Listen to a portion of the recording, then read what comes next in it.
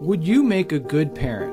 I'm a child therapist, and what if I said there's one question I could ask you to help you get closer to an answer on this? I've had many people ask me this question before they decided to start having children, and I help them figure out what kind of parent they are now and where they would like to be in the future.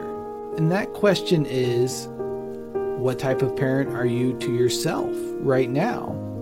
And by that I mean, when you make mistakes or fall short of your expectations, how do you comfort yourself and reassure yourself? How do you help provide guidance?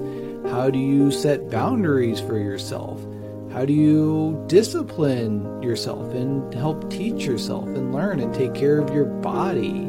Are you able to control your impulses and delay gratification? Those sorts of things will help determine how you will teach your child in the future. And for the question, would I make a good parent?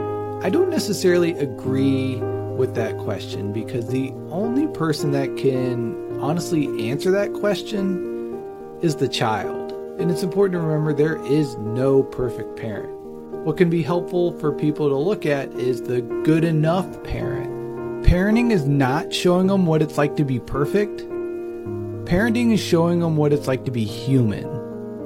Parenting is showing them to not only accept their imperfections, but embrace them. Because they make you, you.